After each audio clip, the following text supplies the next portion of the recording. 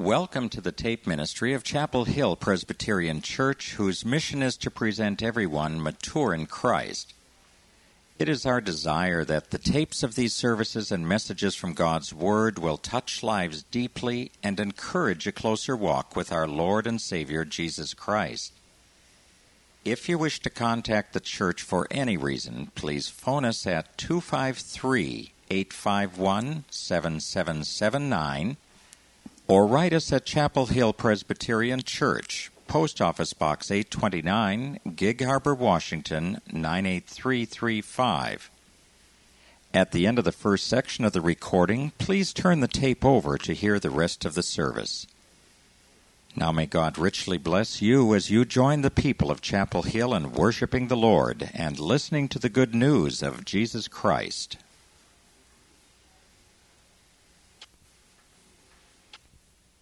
They're doing what they're doing. We listen to this glorious music, hear a report on missions from Russia. It's a pretty good day for Goosebumps today. We continue this morning in our study of the series as we're going through the book of Revelation. I've been told by our tape people that we're breaking all records on tape sales. So apparently we're touching some nerves and speaking to some needs that need to be spoken to. So that's good. By the way, if you're interested in some extra credit, and who isn't, Christianity Today, the current edition of Christianity Today is focused on the book of Revelation. It's one of the best things I've ever read in magazine form on the book. So I would urge you to go out and get it. You will thank me for it. It is really fine work. We continue on our series talking about You've Got Mail, and we are making our way through that postal route that I told you about. We started in Ephesus, and Jesus was encouraging the church of Ephesus to overcome their blahs with a renewed passion. We moved north to Smyrna, on the beautiful coastal town of Smyrna. And Jesus encouraged the people of Smyrna to hang in there, to overcome adversity by hanging in there, by stepping, stopping, breathing, just continuing on. Last week we moved a little inland to the church of Pergamum, built on that great hillside. And we listened as Jesus was encouraging them to overcome idolatry. Don't let this world and its culture influence you, influence your faith. Stand firm with hope for what you know to be true. Now we begin to turn to the east, and we come to the city called Thyatira. And our little visual parable for this morning, let's see what parcel we have this morning.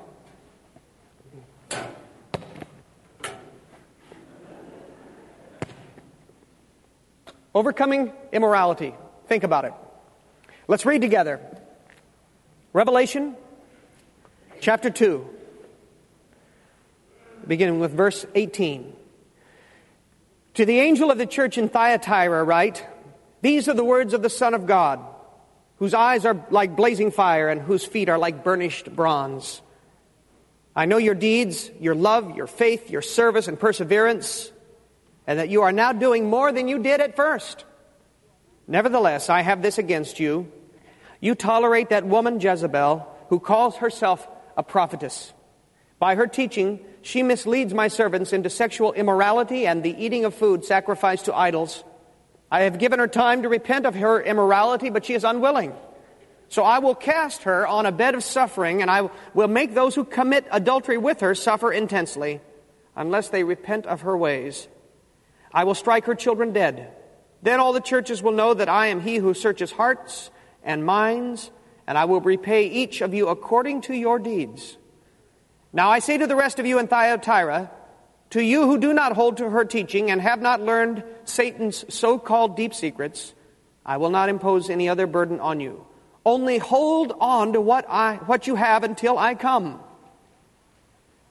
To him who overcomes and does my will to the end, I will give authority over all the nations. He will rule them with an iron scepter. He will dash them to pieces like pottery. And just as I have received authority from the Father, I will also give him the morning star. He who has an ear, let him hear what the Spirit says to the churches. This is the word of the Lord. Let us pray. Speak to us now, Lord, on this difficult but important issue. We who are a culture steeped in immorality, speak to us of how we might overcome it through the power of your Spirit. Amen. Thyatira was a pushover. Unlike Pergamum, that was built on a hillside and so provided itself a natural citadel, Unlike Smyrna that had this wonderful natural harbor that you could actually close off in the event of your being attacked by your enemies, Thyatira was a pushover. It was situated in a valley on a river, hills all around it, and in fact they had been invaded many times. The things that we have seen in the previous churches they were not known for. Great temples, great fortifications, great libraries, great theaters. That was not Thyatira. But one thing Thyatira was known for. It was a place of trade. It was known for its trade. It was a center of trade. Somehow all of the traders came through there, and it was the centerpiece of who they were as a city. In fact, we know one woman who made her money. She came from Thyatira. She was a tradeswoman who received her training and background in Thyatira. Only when we meet her, she's not living in Thyatira. She's living in Philippi, and she is selling purple cloth. Do you remember her name? Lydia. She was from Thyatira. So apparently the work of Thyatira, the trade connections extended all the way across the Aegean Sea to the other side. That's how much that had impacted them. This is what was going on in Thyatira. When Jesus speaks the words to the church of Thyatira, as he does with most of the churches, he begins with praise. Did you see that? Take a look at what he says to them. He tells them that they are hard workers. He lauds them for having demonstrated their love and their faith through their acts of service and their perseverance. And he says something that's a good thing to hear. You've even gotten stronger as you've gone along. Did you see that? He said, you are doing more now than you used to do. You're getting better. You're getting stronger. You're doing more. That's good for you. Good on you, he says. Praises them. And then we come, though, to the dreaded nevertheless. You hate to hear that from Jesus. You hate nevertheless. He says, nevertheless, I have this against you. You tolerate that woman Jezebel, who calls herself a prophetess. Who was this Jezebel? It was probably not her real name. Last week we read how Jesus, speaking through John, takes an Old Testament figure to make a New Testament point. What was the figure that he drew from last week? Were any of you here last week? Remember? Balaam. Balaam, remember? This week it's a new figure. It's a new person out of the Old Testament, and this time it is Jezebel. The name has come to be synonymous with a conniving, treacherous woman. But who was she? We find her story in 1 and 2 Kings. You ought to go back and read it if you want some gory reading for your devotions tonight. Jezebel was the wife of Ahab, king of Israel, and Ahab was a horrible king, one of the worst ever. Listen to him as he is described in 1 Kings 21:25. There was never a man like Ahab. Now that's saying a lot when you know the kings of Israel. There was never a man like Ahab who sold himself to do evil in the eyes of the Lord, urged on by Jezebel, his wife. She was the power, the evil power behind an evil throne. He goes on to say he behaved in the vilest manner by going after idols. Jezebel in the Old Testament was a treacherous murderess. She murdered many of the prophets of God. She murdered a man named Naboth simply because he owned a piece of land that they wanted to have, and so she set up his murder. But worst of all, Jezebel used her influence over Ahab to urge him and the rest of Israel towards the worship of Baal. And this worship included temple prostitution, both male and female temple prostitution. So when you read the text this morning and it talks about immorality, adultery, it is talking about idolatry, and it's using adultery and immorality as a metaphor, but more than that, because there was actual sexual immorality that was tied in to the worship of these false gods. They had temple prostitutes, male and female temple prostitutes, and to sleep with these people in these temples was considered an act of worship, or so they said. Like the Jezebel of the Old Testament, this Jezebel, whoever she really was, whatever her name really was, who apparently was a part of the Christian community, supposedly, was leading the Thyatiran Christians down a path of pagan idolatry, stained with temple prostitution and other sexual immorality, and Jesus would have nothing of it. Any of you figured out what the basketball represents yet? You're not watching current events then if you can't figure this one out. This is an easy one. Last week, the licorice, I can see how that might have been a little tough. Wilt Chamberlain is exactly right. Last week, Wilt Chamberlain died, untimely death, 63 years old. One of the greatest athletes. He dominated his sport in a way that very few athletes ever do. I wasn't quite old enough to be paying attention to his games, but many of you were. How many of you remember the 100-point game? That's remarkable. Remarkable. He was one of the greatest athletes that ever played basketball, ever. But Wilt Chamberlain is remembered for something else. In his autobiography, Wilt Chamberlain made an incredible claim. He claimed to have slept with 20,000 different women and recorded it in a journal. First of all, I don't believe it.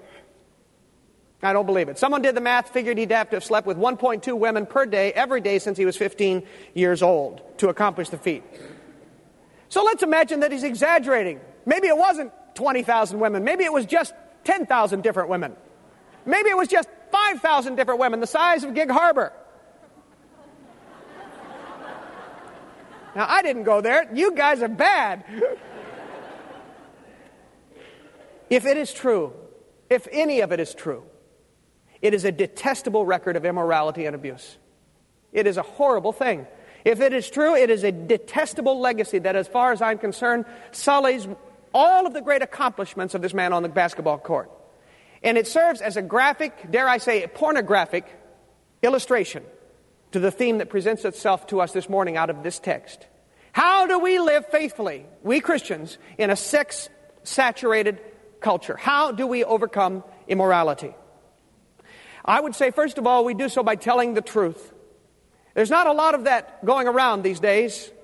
Jezebel gained her power, interestingly, if you pay attention, she gained her power by lying to the people. Verse 20, take a look. Verse 20 says she was misleading them in her teaching.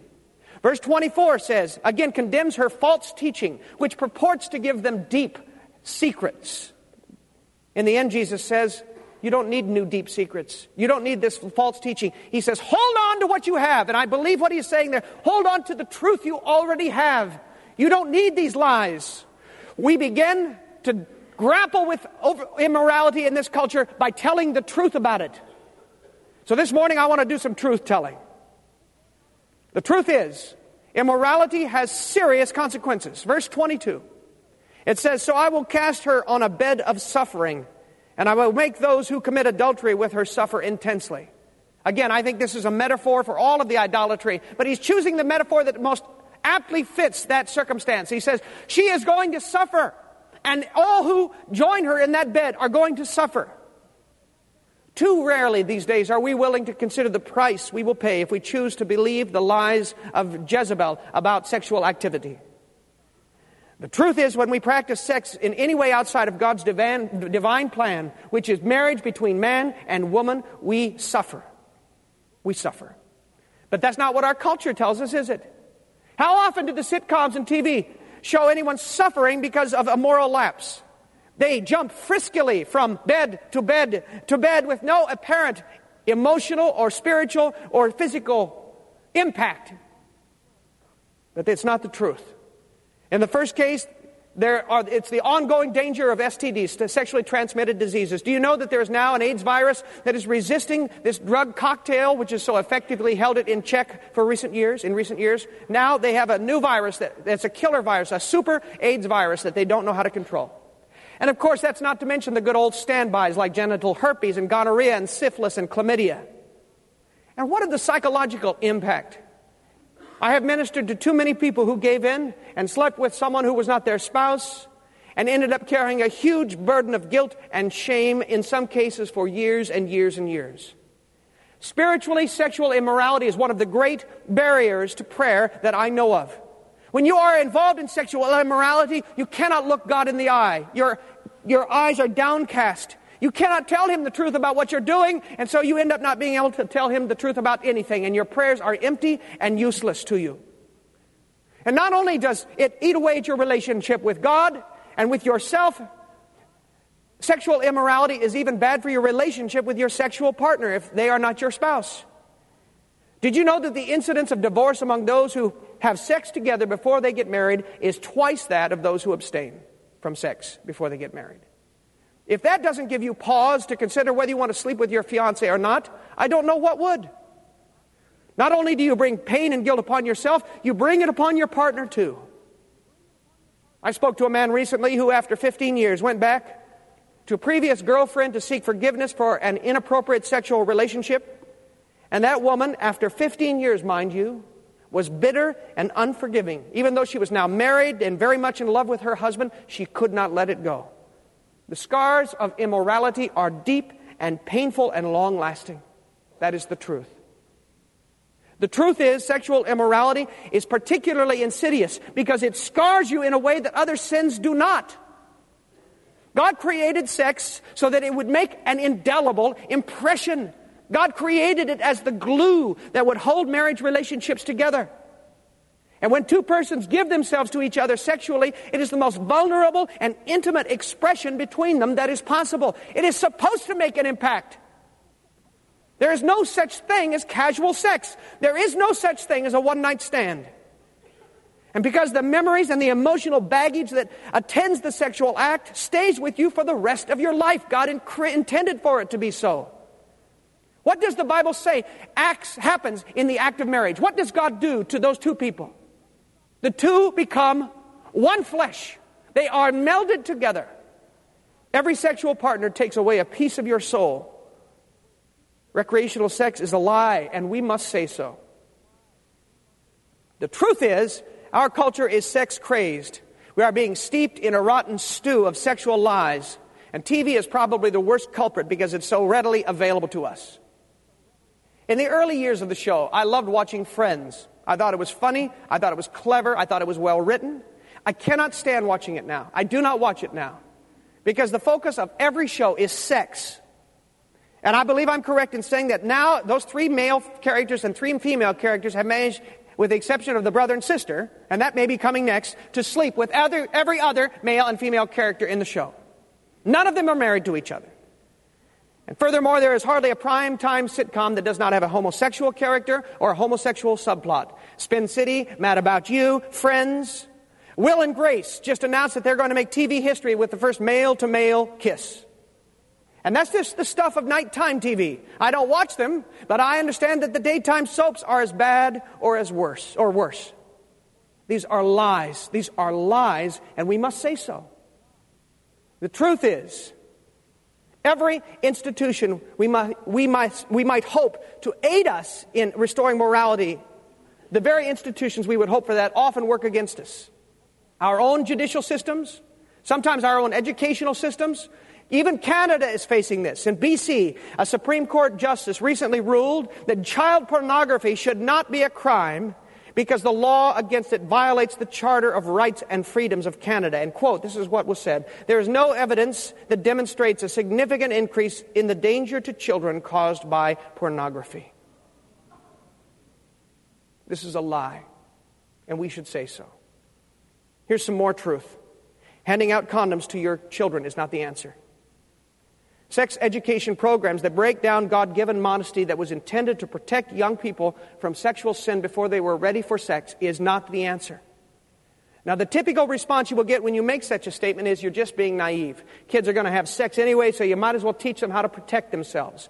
It is not true. It need not be true. Teen birth rates and sexual diseases have skyrocketed during the years we practiced our present educational policies of safe sex. And despite what we are being told, did you know that recent review of national data indicates that teen birth rates are falling? And why are they falling? Not according to the research, because they are using more condoms, but because more teens, especially boys, are abstaining from sex, according to the Washington Times. Here's the last piece of hard truth for us this morning, my brothers and sisters in Christ. When it comes to sex, there is not much difference between those of us who call ourselves born-again Christians and those who don't, as far as our behavior is concerned. I wish that I could say things were different, radically different in the Christian community, but they are not, according to statistics. Did you know that there is very little difference in the levels of sexual activity between Christian and non-Christian unmarried persons? Did you know that statistically the level of sexual activity within a church high school group will be about the same as that of an unchurched group of high school kids across the country? I need to say parenthetically, I don't think they've interviewed our kids. I think we're doing better than that. But I also know that it is a challenge even within the Christian community. The sad truth is that Jezebel is alive and well in the Church of Jesus Christ. So listen to me this morning. If this affects you, listen to me. If this is your area of struggle, you listen. There are very few people who enter into sexual sin who do not know that they're doing wrong. The problem is, after a while, they become numb to it. They begin to pretend that there's nothing wrong with what they are doing. They convince themselves, they listen to others who tell them it's okay. But there was a time when your spirit was soft towards the Lord and your immoral behavior caused you guilt. Remember that moment. Remember that day. For the Spirit of God was trying to speak to you then. And it might very well have been that it was the voice of the Lord saying to you, stop what you are doing, turn around and go the other way and experience the forgiveness that you need to have. Sexual sin is not the unforgivable sin. It is no more heinous than any of the other sins. It just impacts us in a deeper way than do most. And I want you to notice the good news that is here. Did you notice in your reading that Jezebel had the chance to stop? Did you see it? She had the chance to stop what she was doing. Verse 21, Jesus says, I have given her time to repent of her immorality, but she is unwilling. I value this part of this text because it reflects to me God's patience with us sinners, who, as we seek to bring this part of our lives also under the lordship of Christ. God understands how strong sexual drives can be. He made them that way. He gets it. I remember well my struggles with sex as a single person. You pray for God's strength and mercy and purity and forgiveness. And just when you think you have control over that part of your life, you discover to your shame that you do not, and then the battle goes on. And by the way, those of you who are single think all I need to do is get married and that'll take away my struggles with sexuality. You've got another thing coming. And I want to urge you, single, married, young and old alike, keep on fighting. Keep on fighting. Don't let the lizard of immorality sink its claws into you. If you are a high school student who's thinking about having sex with your girlfriend, don't. If you are having sex with your boyfriend, stop and repent and ask God's forgiveness and tell someone who will hold you accountable. If you're cheating on your wife, I beg you to stop and get help. If you are thinking about cheating on your husband, I beg you, stop thinking about it and get help. If you're living with someone who is not your spouse, make it right.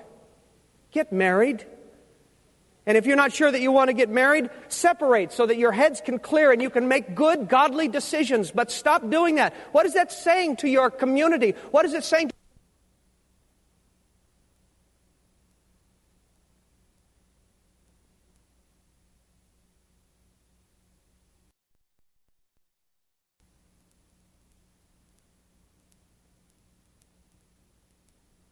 What is it saying to the Lord? If you are caught in the throes of internet pornography, and it is capturing millions of people, it is the biggest growth industry in the internet, tell someone. Break your computer. Do something. And if you're struggling with homosexual temptations, I plead with you, don't buy into the lie of the world that says it's okay, that it's part of God's creation. It is not. It is a distortion of God's creation. And you will never be happy if you embrace this lifestyle.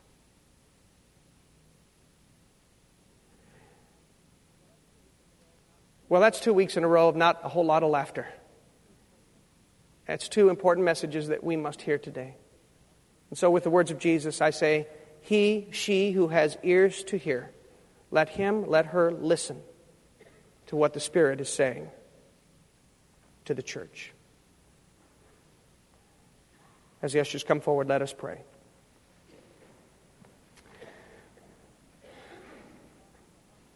Lord God, these are hard things to hear. It is a hard thing that we face. We are surrounded by this, and we don't get much help from a culture that simply urges us to move farther and farther away from your call in our lives. We pray your forgiveness for it. I pray that you would be with us right now as we are considering these words that you have spoken to us. Give us ears to hear. Lord, we must tell the truth about this and so many other things. And now we're going to receive an offering as an expression of our love and devotion to you. Lord, would you use this money to help us tell the truth to a culture that believes its own lies? We pray it in Jesus' name. Amen.